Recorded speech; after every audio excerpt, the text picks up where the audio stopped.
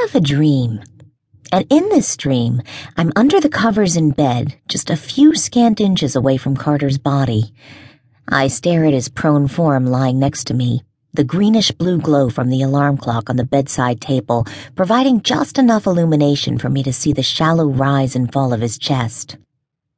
The sheet is draped low over his hips as he sleeps peacefully with one arm flung over his eyes and the other resting on his taut, naked stomach. I slide my body ever so slowly across the bed, careful not to disturb him, until I'm so close I can feel the heat from his skin warming me from head to toe. I pull my arms out from under the sheet and my hands reach out towards him.